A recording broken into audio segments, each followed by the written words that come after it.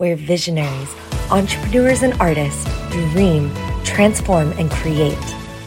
You are listening to the Miracle Moment podcast, where your breakthrough is a moment away. I'm your host, Ray Ireland. How to deal with the procrastination monster. So let's address the monster that comes out while you're either stepping into new uncomfortable territory or you're too comfortable. Yep, that's right. The monster can show its head no matter where you're at in life or business. So this is why it's such an important thing to kind of tune into, check in with.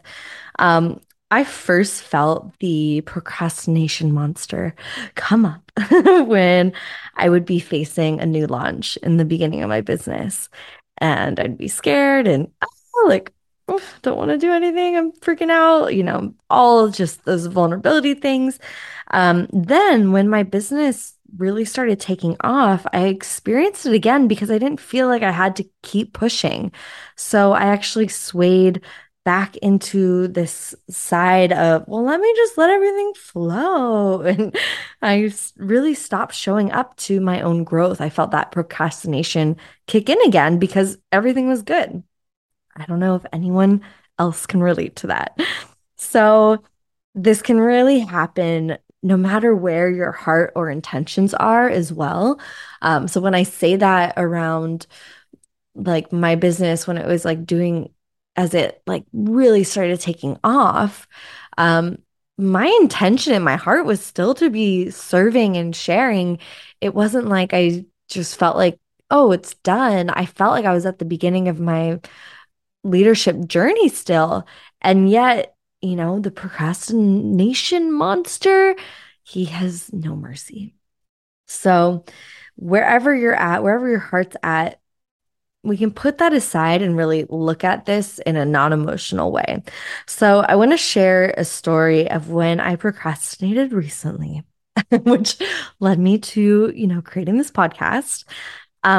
And so just about a few months ago, I was stepping into a process of doing market research on a brand new offer. And I hadn't done market research in about 2.5 years.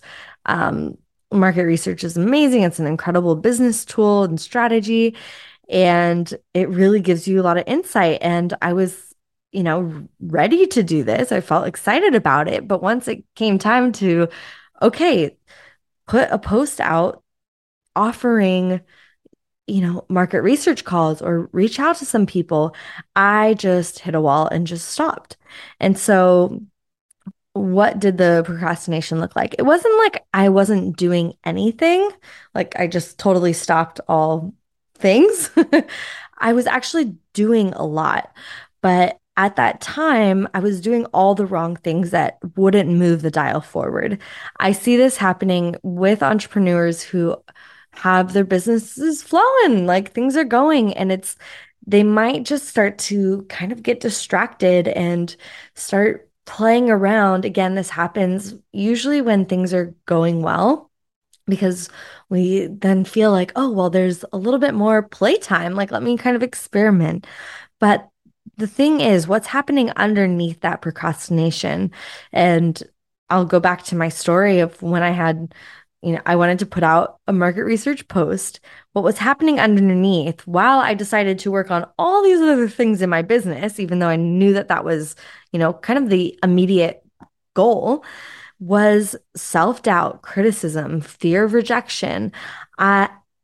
This stuff comes up at every stage of leadership. Fear of visibility. These are all things.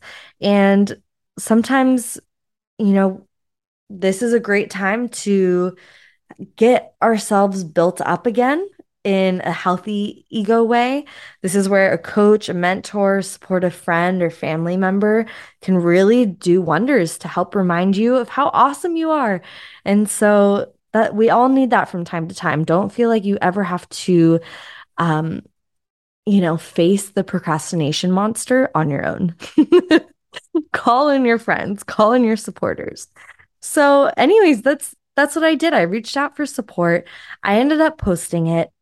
And when I posted it, I literally had my eyes like squeezed tight, like butt was squeezed tight, everything. I like was like feeling nauseous. I didn't even like eat before. And I like closed my eyes and pressed the button post. I was so scared. But the funny thing is when you face the procrastination monster in any area of like when you know you got to do something and you don't do it, but when you finally do, that's when magic happens. So I ended up getting a bigger response than I ever imagined. And I felt so relieved and honestly pretty silly that I had even procrastinated that one little thing for so long. And that's usually what happens. It's like, it's almost humorous. Like, how could we have let this monster under the bed, the procrastination monster that was actually just my, childhood pillow sitting under there that got knocked off the bed? How could I let that become so big and so intense? But again, like I say, this happens to everyone. So as a CEO in your business, it really is your job to be your own boss. So when you're going through these experiences of dealing with the procrastination monster, how are you treating yourself? Are you the slave driver? Or are you like that laid back, almost even I'm out of the office at all times kind of boss? I've definitely experienced both of those. And what I want to invite you into is become the kind of boss that you dream of having. And I know as entrepreneurs, we don't really like to even imagine having bosses, right? It's like, huh? But if you could have like the most incredible boss, like pays you way more than you could ever imagine having, what kind of environment, what kind of support, what would they give you to help you succeed in your job? That's what you want to become for yourself. So if you're up against the procrastination monster, the easiest way to move through it is to really look at your options and, gather your supporters, be your own boss, step up when you need to, but also check in on how are you communicating with yourself as your own inner boss. And then really look at the options and create your personal leverage. What would happen if you just don't do it, actually? How would that feel? And I remember sitting with that with the market research post. I'm like, well, I could just not do this. There's other things I can work on in my business. And I honestly just felt embarrassed because I was like, this isn't even that big of a deal. So just notice what it would feel like if you just didn't do it. And then feel into how would it feel if I pushed through, if I really did that?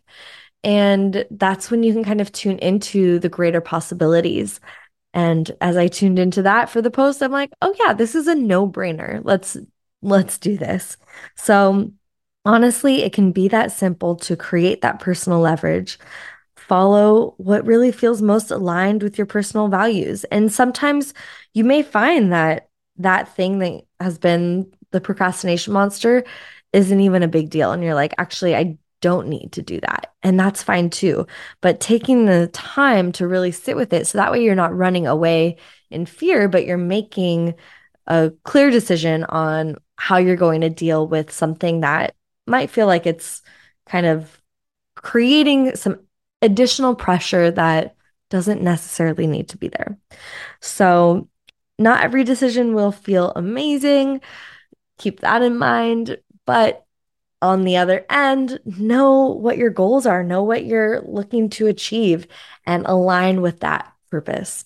So I hope this was helpful in dealing with the procrastination monster. Let me know in the comments. If you're enjoying this show, please leave a review, subscribe, and we will see you next time. Thanks for checking out this video. Subscribe and ring the bell if you haven't yet, so you can stay up to date for new episodes coming out soon. And remember to witness and acknowledge the miracles and magic in every moment. This is Ray Ireland, and I'll see you soon.